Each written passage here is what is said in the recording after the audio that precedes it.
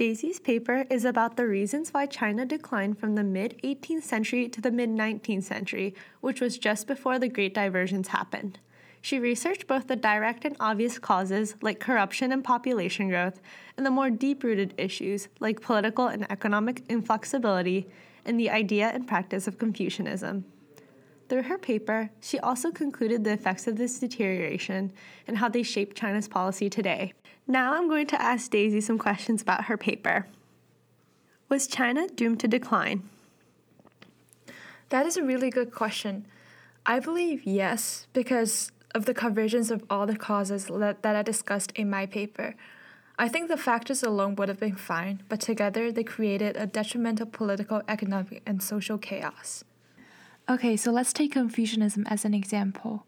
It had been buried in Chinese civilization for a long time, and it had been really helpful for China because it always reminded the emperor to be kind and to be wise when they were choosing the government officials and they were making decisions.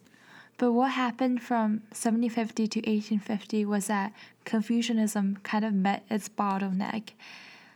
It couldn't keep benefiting China's society without any changes to it, and that was actually what happened that caused China's declination.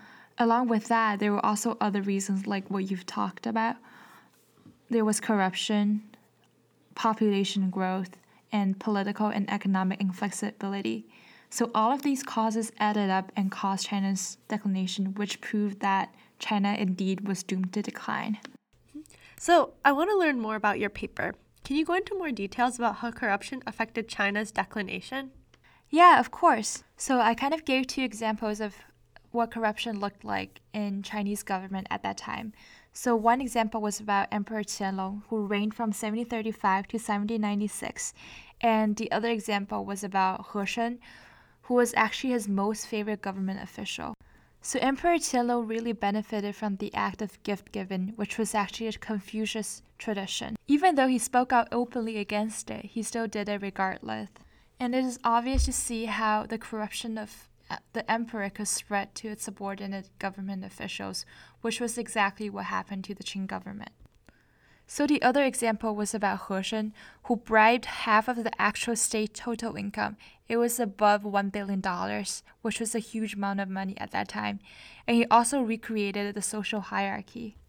So what happened was that even the servants of He Sheng were in the higher political position than, for example, a general of the government. So you can see how chaotic and messed up the political system was at that time. So some people might ask, why did China not fix the problem then? It wanted to, but it couldn't. And that was caused by two reasons. First, the government itself was so scared of the chaos that would follow an anti-corruption campaign. And so the second reason was that the corrupted officers were all in really high positions, for example, Emperor Qianlong and He Sheng, so the government could not afford to lose them. What about population growth? How did that contribute to the declination? So population growth is a problem even for today, but for the Qing dynasty, it was even a bigger problem because it didn't have the technologies to possibly enlarge the ecological constraint. For China, from 1750 to 1850, the population grew from 200 million people to 500 million people. And this doubling in size not only pushed China closer to the ecological constraint, but also created administrative inefficiency. Data has shown that by the 19th century, it is estimated that a direct magistrate, the lowest level official responsible for all local administration, might be responsible for as many as 250,000 people. As a result, there was an extensive amount of sufferings like famine, which created chaos and contributed to the deterioration of the empire. Can you tell us more about the political and economic inflexibility? Yeah, of course. So I think what political and economic inflexibility really mean is that China was afraid to undergo major changes that would lead to chaos. And I think this was a double-edged sword. On the positive side, the government was able to ensure order by simply following Confucian protocol. However, on the negative side, this priority also caused inflexibility. because now the government was less incentivized to try new policies. An example of the political inflexibility would be the Literary Inquisition. Because from 1772 to 1793, the court purged the so-called evil books written by the loyalists of the previous dynasty, which was the Ming Dynasty, and that caused many intellectuals to turn away from politics because they want self-protection. However, there are some other experts who argue against this, and they believe that China's inflexibility was caused by its unwillingness and its stubbornness to learn from the Western culture, and this was especially supported by David Landis, who is a Eurocentrist and who is also the writer of Why Europe, Why Not China.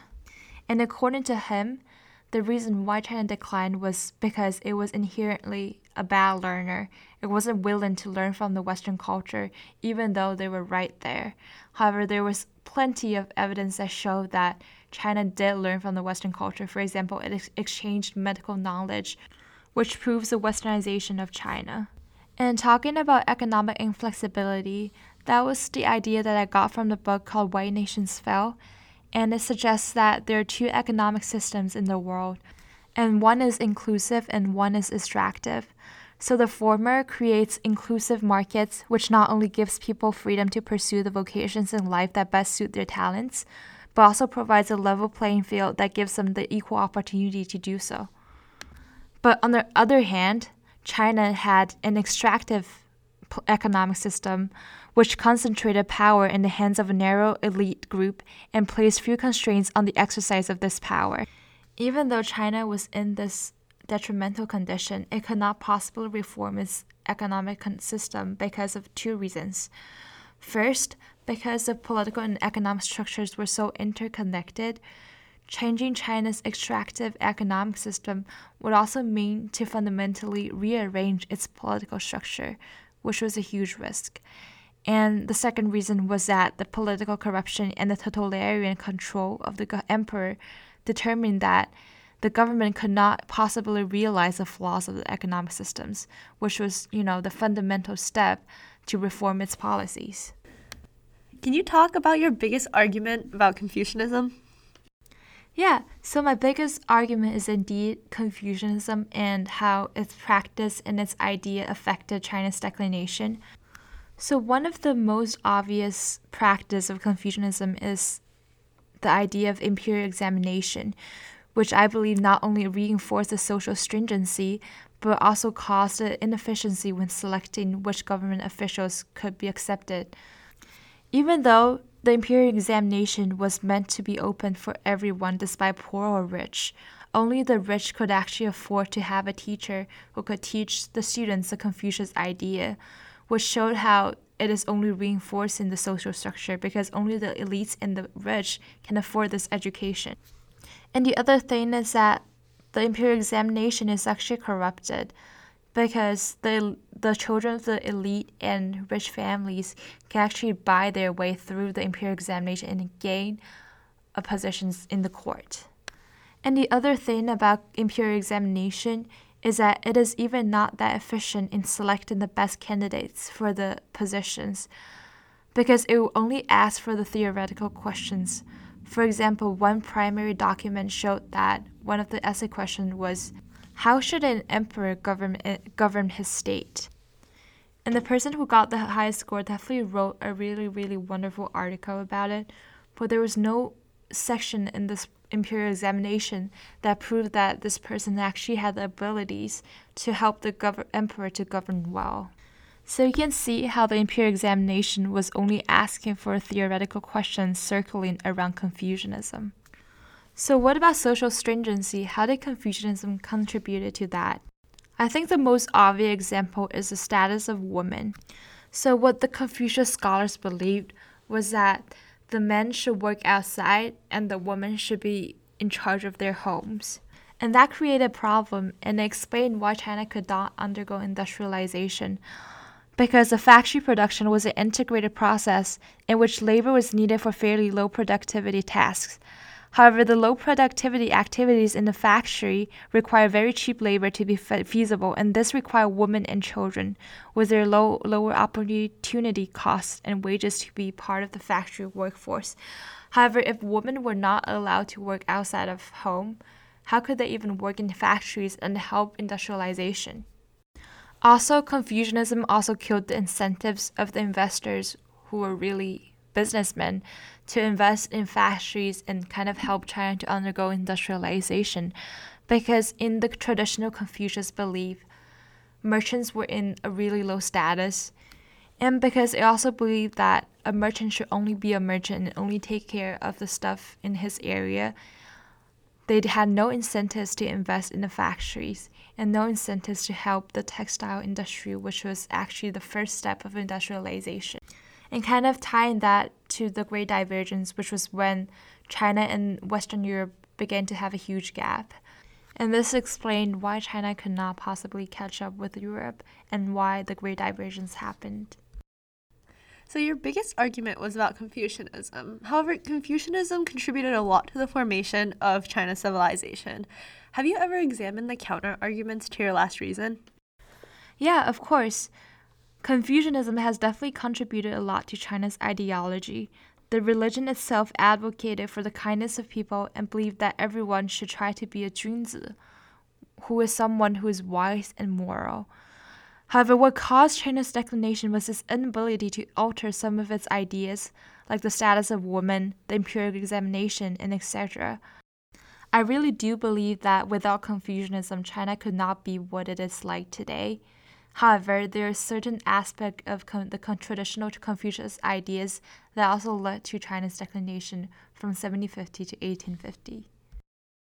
From your paper, you are arguing more about the domestic reasons why China declined. How do you think the international affairs shaped China's declination? Yeah, so the reason why I did not go a lot into details about international issues was because I believe that those were only the symptoms of China's declination. They were not really the real reasons why China declined. But still, they definitely still contributed to the result. So I'm going to give two examples. One is the decline of the Canton system, and the other one is the infamous Opium Wars. So for the Canton system, you could almost see it as the symbol of China's economic strength, but it deteriorated in the early 19th century, which showed how China was beginning to lose its imperial success. So Canton was located at the southern end of China, and it was also one of the oldest and most important trading ports that directly interacted with the West. The initial attitude of the Qing court towards trade was arrogant, which kind of showed how the Canton system was the result of how the Chinese government attempted to take away the privileges of the foreign nations by imposing a series of regulations that allowed trading activities to happen in Canton only. But while the prosperity of the Canton system marked China's ability to regulate trade to its own advantage, its declination during the beginning of the 19th century showed China's economic deterioration. Furthermore, through fighting against Britain during the Opium Wars, China realized its weak military strength, because while Britain can have cannons firing at China's ships, China's tactic was to burn its own ship in order to hopefully set the British ships on fire. And the political and economic result of China's loss was that the Western countries took full advantage of their victories by signing 5 unfair treaties with the Qing court. And all of the treaties resulted in either compensation of large amounts of money, loss of part of the territory, granting the most favored nation status, or allowing extraterritorial rights. What is the impact of the decline on modern-day China? I believe that those problems are still relevant to present-day China. For example, China still experiences corruption even though Chairman Jinping Xi has started a campaign against it. It is still under the influence of Confucianism, as people still undervalue the role of women, and it still values the importance of National College Entrance Examination, which is actually similar to SAT, which involved from the imperial examination. But I believe that overall the conditions in the nation has improved over the years, and it has definitely learned from the declination from 1750 to 1850. And what is an area that you wish you could look more into? The area that I wish I could look more into is how the Manchu Chinese affected China's declination. I actually read a little bit about that in one of the books.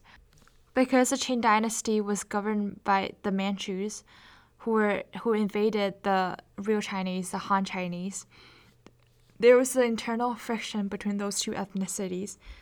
I really wish that I could have found more resources about that because I thought it was a really interesting idea, but I also thought that it was kind of the inherent nature of the Qing court, so I can't really argue that as a reason why China declined, but I believe that it has definitely affected China's deterioration. Thank you, Daisy, for talking to me about your paper. Thank you, Mal, for your interview.